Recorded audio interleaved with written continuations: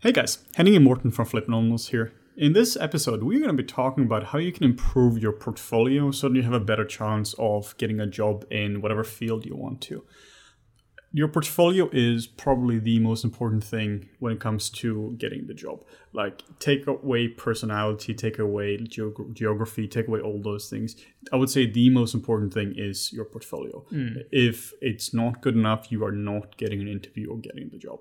So we just can quickly be talking about some of our top tips for actually improving your portfolio. The first one is that you should build a portfolio around what you want your job to be. Which means if you want to be a modeler, you should spend all your time modeling. And you should only have modeling in your portfolio. At least the portfolio you're sending to the recruiters should contain modeling and show that you're very proficient at that. When it comes to universities, a lot of times they will just try to make you into a generalist and make you do all sorts of stuff. That when you're really supposed to be specializing, you're maybe doing animation, you're doing rigging, lighting, compositing. And all these things are really good to have an understanding of. Knowing the pipeline is amazing. But when you're actually shipping something off to the position where you want to have, you really should be tailoring your portfolio to that. This can just enhance your chance of being hired dramatically. I was just speaking to somebody now a few hours ago who said that this was possibly the biggest thing which had changed for him in the last few months, where he went from being fairly average to now having interviews at game studios. And the change here was he wanted to do characters for games. And then he stopped doing all sorts of random stuff which didn't impact it. If you just keep focusing on doing what you want to do, you can have a far, far better chance. I think one of the easiest ones there was, I don't know the names, so I can't even name names, but I had a conversation with a student once, and we were talking about, it's like a crowd, we were talking about things, in my opinion, that were completely useless at universities. And one of those things was, it was actually unrelated from portfolio pieces. It was the amount of curricular work, like writing work, like essays and that kind of stuff that you needed to do in universities. Because obviously it's a degree. And he was like, no, I completely disagree and stuff. It's fine that you disagree, but it doesn't really matter what you think. It is completely irrelevant, So whether it's you want to be a modeler and you're focusing on animation, or you want to be a modeler and you're focusing your effort on essays, it's one of those things where you want to try and prioritize as much as possible. Yeah, I've seen this before where I've been talking to students, particularly students in this case, where I've been asking, what do you want to be? Oh, I want to be a texture artist. Then why are you rigging now? Why are you animating now? It's such a waste of your time and effort, and time is way more valuable than people assume it is. I think it's one of the hard things, especially when you're in university, because you should definitely go through a few of these curriculums where you do a little bit of animation, you figure out, okay, is it for me? Yes or no. You do some rigging, okay, so you figure out what part of the pipeline is it, and how does it tie into what you want to do, let's say specifically for modeling.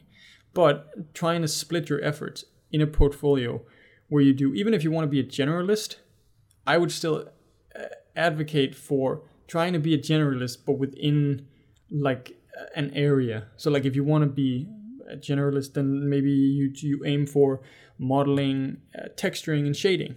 Within that you're a generalist. Like going from modeling, programming, animation, rigging, I don't think that makes a very good generalist, because that's very specialized sort of like scopes within one. And the generalists who are fantastic at those areas, and there are some, they're more like 10-year seniors who just spend time developing those skills. Yeah. Like if you try to learn Houdini and then Katana and then modeling all sorts of stuff in ZBrush and Mari and Substance, you are just not going to be able to do it. No.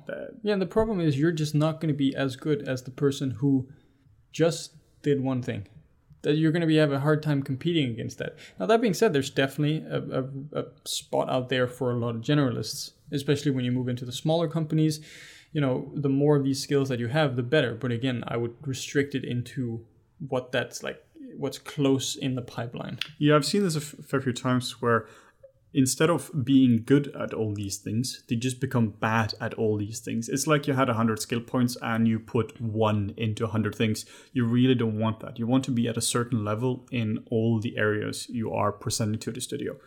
Like, I really can't stress how important it is to make a more specialized portfolio for your application. And it also makes it so much easier for the recruitment studio, which is looking at your stuff and being like, clearly this person can do this. Like, if you're looking at Andrew's portfolio here, is a friend of mine who we worked together at NPCs many years ago.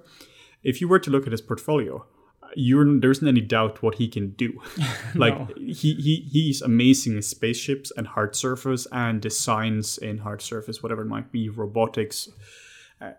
If you look at this stuff, you know where to place him. And if you want a Santa Christmas Chronicles, it's also good for that. It's also really good for that. So be focused in your efforts.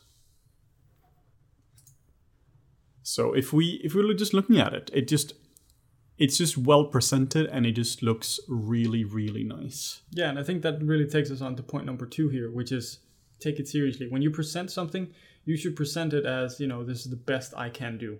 Like I've seen it a fair few times with portfolios being presented where they're like, should I do my best stuff first or best stuff at the end? Like, what do I get the attention with? Well, only put your best stuff in there. Yeah.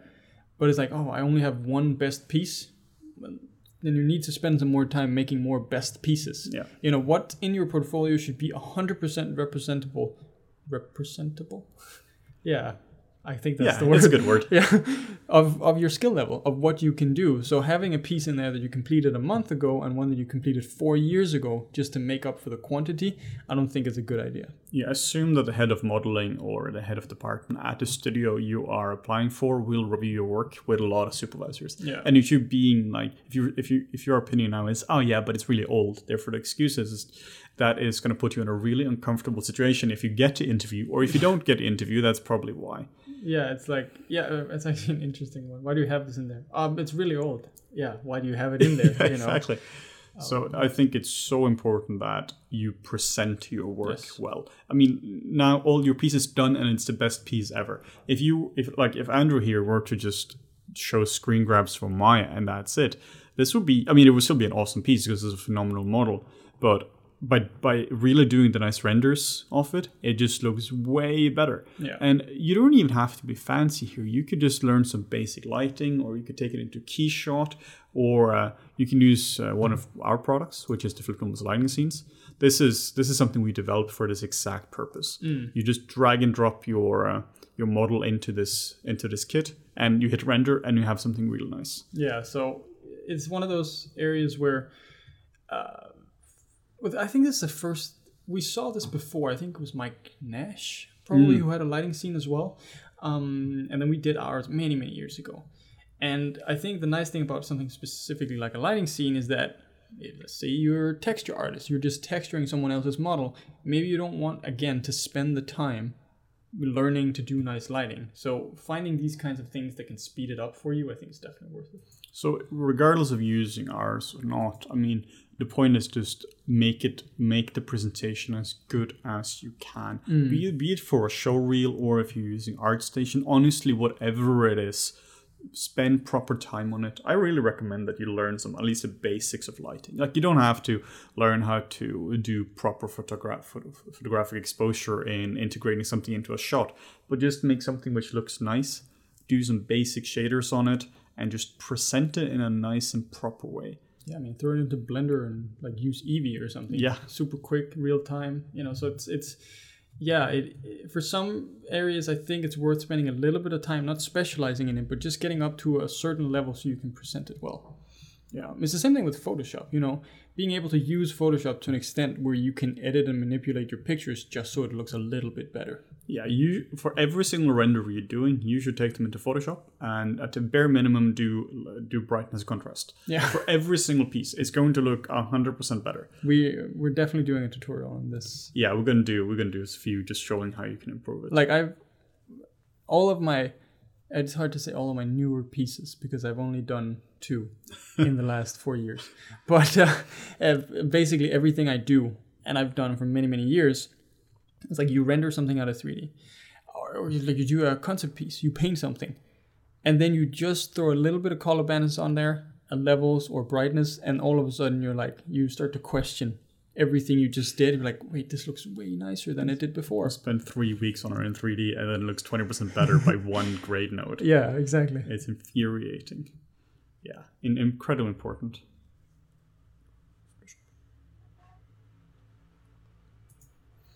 So here we have an actual example. This is from our one of our most recent streetwear outfit in Marvelous Designer. And this here is a good example of straight from 3D render versus some post work. What you're seeing now is with some post work in Photoshop on top. And then we take it off and you're going to see what it looks like from render. Yeah, so it's interesting looking at the render before, like when you compare it, look how much greener it is. There's a lot of green in there. It's kind of dull, but I think one of the main, like the main things that has changed here is the face. There's just the makeup that's been applied to the face. So it's like, it's still within the realm of, okay, it still looks like the render, but it's just been touched up a little bit. And this is the kind of stuff I think can take your pieces to the next level.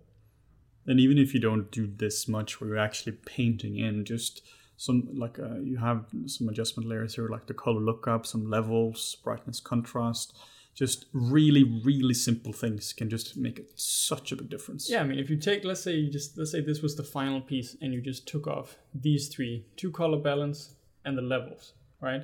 Already makes it pop a lot more. It's just a little tweak where we add in some blues, add in some reds. The color lookup 3D strip just adds a lot of saturation to your pieces, and then just crank it a little bit in, crunch the whites and the blacks just a tiny bit. Just add a little more range to it. The reason you want to do this is because the competition around you is so huge. So if you can make all your pieces, every single thing which is rendered, just 10% better, you are just in for then your portfolio looks 10% better. Yeah. Sure, there might be a good modeler is gonna, it's hopefully not gonna be fooled by this. If the head of an department is looking at this and be like, great, that's a bit nicer, but it's just a bit smoother. Everything is just a bit smoother, where it's just easier to get it. If your stuff just looks a little bit better than all your competitors, you just have a tiny bit chance better. It might be that one thing that really catches their eye or something. Yeah. They're like, oh, okay, this looks nice. They don't really know why, but maybe you put in a little more contrast in your thumbnail. And it might not even be that it's that the piece itself looks so much better, but it just shows that you treat your work with methodical care. Yeah. That your work is well presented and it just looks proper. It just shows that you're a proper production artist and you can be used in a production. Because one thing you do a lot is, for instance, with specific these kind of screen grabs, is you'll present your work a lot to supervisors. Like this. Especially if you're a modeler, ZBrush screen grabs all day. Yeah, you're not going to take this out and render it because it takes too much time. Yeah. So if they already know that you can present your work, that's just, it's just 1% more for your application in your favor. Whereas if the only thing you had from this was a Maya screenshot, they'd be like, I mean, maybe it's nice, but this just, objectively looks nicer. Yeah, it's just a lot easier also for people to, within the studio, to share your work as well. If you let's say you make your entire portfolio as one ArtStation project, like let's say this page here is your entire portfolio, they can now just scroll up and down and very easily see all your work. But if this is scattered over 5 different websites, maybe there is some stuff which is password protected and it's just very hard to evaluate your work, that just counts against you. Yeah. It's so important that this is done right. And then tip number 3 here is get good and honest feedback from professionals. It's important that these people are professionals and not your fellow students, because you want somebody who is better than you. If you get feedback from somebody who's at the same level, that might be helpful, of course. It might push them to another level, but you really want honest feedback from somebody who has been doing this for a few years. And like we've talked about before, and I know some people do get offended by this, but I don't know what else to tell you. Don't get feedback from your mom or your dad. It doesn't. Yeah, maybe they're good at what they do, but reality is, even if they're like a modeler at ILM or whatever, most of the time it's a family member or if it's a friend, they're most likely not going to give you 100% honest feedback because there's always this emotional element in it. If you can get feedback from professionals that don't really know you, have nothing to do with you, but it is in their interest to see you improve, I personally believe they will give you the best feedback you can get. I really think so too. This also ties into point 1 as well, that maybe the feedback isn't necessarily, move the clavicle a bit up and move that down, but it could also be this piece here is completely irrelevant for what you're doing. So the piece you're doing right now might just be completely irrelevant for your portfolio. So let's say we keep using the example a lot, you want to be a character modeler and you're now working on a car. You're like, all right, cool. Is it a character? No, it's a car. Don't do it then. Yeah. Like there are just things which they can just push you in a direction. This is what I do a lot when I'm giving feedback. I don't really have a whole lot of time to give very specific feedback where you're doing paint overs and move with the nasolabial full 2 millimeters, but it's more, this is the direction you should go. And you should read this book, watch this tutorial, observe these kind of things. Yeah. That kind of feedback can be the most valuable there is, because I'm most likely able to do a lot of the very specific changes myself if I understand what you mean. Yeah, and because there's definitely both good and bad feedback. Let me take me as a perfect example. Me being 18 years old and a complete douchebag. Oh no. I think it was around 18, and I just did Scott Eden's anatomy course, and it's so cringe. But after having completed Scott Eden's anatomy course, you think you're an actual god, like a literal anatomy god, and you feel like a god. And then you scroll through other people's stuff, and this is on a forum that I'm not going to name, but it's definitely out there. So if you can find it, good luck. And you go like, I'm going to feedback the shit out of this because now you know. But what you don't really know is that you don't know how to give feedback. So what you start doing, you don't have that overview of how to give feedback. So exactly like Henning says, then you start going into details like your nasal labial fold should be moved 2 millimeters to the right instead of like as an overall thing. Maybe look at the pecs and the ratio between the abs and stuff. Like other than that, looks cool, but that can also happen. It might, yeah, just theoretically. All right, yeah. Just purely theoretically. But it might also be that this feedback here isn't helpful. Yeah. The feedback you should be getting is stuff which is genuinely helpful. And this is really hard. And we're definitely going to make a separate video on giving and receiving feedback.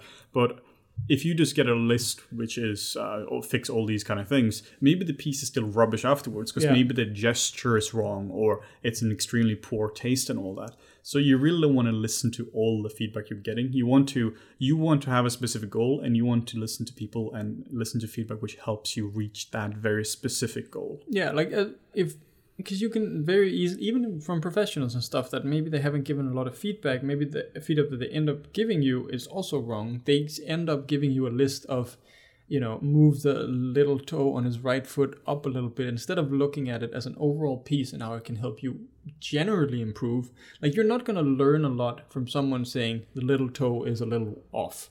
No. That's not like, that's just a very specific thing. Okay, move it there. Okay, I guess you'll remember. Whereas if it's more like, play around with the color grading. Maybe look at this book when it comes to light and color and try to implement that in your workflow. Okay, that's a bunch more information that you can implement. I've also given feedback to people as well. So I used to be a modeler and not a lighter. But sometimes I give lighting feedback to people because my feedback is a lot better than nothing. But then this student has now got lighting feedback from a real lighter, and they're asking me like, should I listen to you or them? And I'm like 100% listen to them. Like what I said is probably not wrong, but what they said is a lot more correct. Yeah. So find people who you can trust, also within the field as well. If you were to look at the lighters, if you want to show a piece of lighting to 100 different lighters, you're going to get 100 different responses. Mm-hmm. And if you were to listen to all of them, you would just dilute it to the point where either it would be completely black or completely white, where you lose all the sense of interest in the piece. Yeah. So really make sure that you get good and honest feedback from professionals. And on to point number 4, which is, this might seem obvious, but we've just encountered this so many times that we have to talk about it. It's like displaying your contact information proud and loudly, or whatever. It's like so many times actually when we've gone to ArtStation contacting people or tried to contact people before they implemented the whole messages system, it's like a lot of artists don't have their emails on there. I don't know if it's for privacy or for whatever, but if you want to get hired for anything, even for people sending out their show reels, no emails in the show reel, no email in the description, you're not going to get contacted. Because then the person who's going to contact you has to do so much digging in order to find your details that it's worth for them to just skip you and go on to the next person. Yeah, I've done this before where I didn't contact somebody because it would have taken 10 minutes more to contact them. And it's not that, oh, you're lazy. No, it's because you maybe have 200 people to contact. Yeah. You just don't have that time. And also, like you mentioned here, like, yeah, I can contact somebody on ArtStation, but the recruiters, they don't necessarily have ArtStation. No. Because they're not really in the art field. Yeah. And they have so many applicants that unless you're an absolute superstar, they're not really going to take the extra step to contact you. So, but it's super simple. Display your full name. If you have 7 middle names, you don't necessarily, but display your real name and an email. Yeah. Keep it very simple, and also keep that professional as well. Don't go like Monster Hunter 42X. Like, just unless you worked on Monster Hunter or something. I don't know. Exactly. Like, don't use Forbidden Hope. And the last point here is cheat. So this kind of ties into, sounds weird just saying it, but cheat. Cheat as much as you can. Yeah, this kind of ties into what we showed you before in Photoshop. So we'll just bring up this example again. So if we just zoom in on her face a little bit here, this is now her face. This was her face. So just from straight out of the render, this is what it looked like. And then with the lighting and stuff, it could just be improved. So you just go over and do a paint over. Now, for our purposes, this works fine. This is not a production piece. This isn't going to go into shot. This is the finished shot. It's kind of like an illustration. So here it just made more sense to just tweak it in post. And this is the case a lot of the time. I've seen this so often where you have people who, they don't really want to do post work on top of the work, even though there is a whole field called compositing, which is that's what they're doing, because, oh, that's cheating. No, you're in a computer. You are cheating. Just if you want to have a computer render like this, take it in and do some extra painting on it. It's totally fine. Like, don't be deceptive. Like, don't Photoshop. Like, take Sigourney Weaver's hair and Photoshop it on top of it and say you have a full groom on it. That's deceptive. But if you want to make it look nicer, really do that. Another example here is that, let's say you want to show a model and you want to really present this nice with textures. You don't have to model and texture this from all angles. You can early on select the angles you want this to be rendered from, and then just do that. Let's say you're matching. You want to do like a car, and you want to match that to some photos, and you're showing that in your reel that, hey, see, it matches really well. You take 3 angles, you match it really well to those angles, and the rest you don't really worry about. Of course, it shouldn't be way off. You shouldn't have like an extra windshield or something. But you really don't have to make it a proper production asset. If you're doing a modeling reel, you aren't actually doing models for production. You're making the illusions of making models for production. Obviously, you should have the skill to make it a production model as well. But if you can get to that point, then I think that should be fine. Yeah, 100%. Because as long as it presents it in that way, like you're doing a series of shots. You're not exporting out a model to be used for anything practical. Apart from that, the final result for your reel in this case is your reel or is your portfolio. So make those look as good as they can. Yeah, okay, so here's an interesting example. We were working on Pacific Rim Uprising. We had the Mega Kaiju. The Mega Kaiju comes in the scene like with its foot. This is like I don't know, how tall was it? Like 100 meters tall, 300 feet. I think something like that. I think it was 300 meters. It was like 1,000 feet. Jesus, yeah, it's the size of a building. And then like the foot comes down in person view, right? And you have a person, and the foot itself is like 6, 7, 8 meters tall. And obviously we've detailed that and stuff. And I think, yeah, you were doing all the sculpting for that. Were you doing the texture? I was doing all the texturing for Mega Kaiju. And it's like, you take it up to the level where it works in most shots. It just happens to be that shot where it's super close up. Obviously, you can't make it so that shot holds up super close up. So what do? Well, you send it to matte painting. And then you have a 3D mask on top, and they matte paint on top of it for the shot. So that it looks like, okay, this was all done in 3D and it is all like real. But it's not, it's a cheat. And that's the reality of working in production. It's very painful to do it for matte painting, but those guys knocked it out of the park. Obviously, worked a little differently for games sometimes, but even games cheat. You have stuff in the background, mountains and clouds. Oh, it's a skybox. It's not actual mountains that's been modeled with trees on there. It just gives the illusion of detail. Yeah, and this is not, again, it's super important that we get this across. This is not so that you should be deceptive. No. But this is so that you only have so much time. Let's say you have 500 hours to make your entire portfolio. If you now spend time on modeling something which you shouldn't have to, or in this case here for the eyes, you would set up some crazy light linking, and you do spend 10 extra hours really getting the textures right for the face, and you could totally you can get 100% this result in 3D at a render. But why would you do that? Maybe it takes you 10 hours and it takes you 2 hours to do it here. Guess what? The highlight for the eye, that's just one stroke in Photoshop. Yeah, exactly. You go, boop, boop. You would probably spend some time just setting it up. You would have to set up like a little disc which is radiating. So it's just that you simply just don't have time to do all of this if you're going to do it properly, in big quotation marks here. So yeah, that's essentially our list of stuff to help you improve. This is really, I think, in order of importance. Like, first one is just really, the most important is make a portfolio which people want to see. Figure out what you want to do, and then build that. And everything else is more like, present your work well, of course, and have your email, but that's really figure out what you want to do, and then you can go from there. Yeah. So if you want to see more videos like this in the future, make sure to like, comment, and subscribe, and turn on notifications. You'll get notified every time we upload a new episode. Thanks for watching.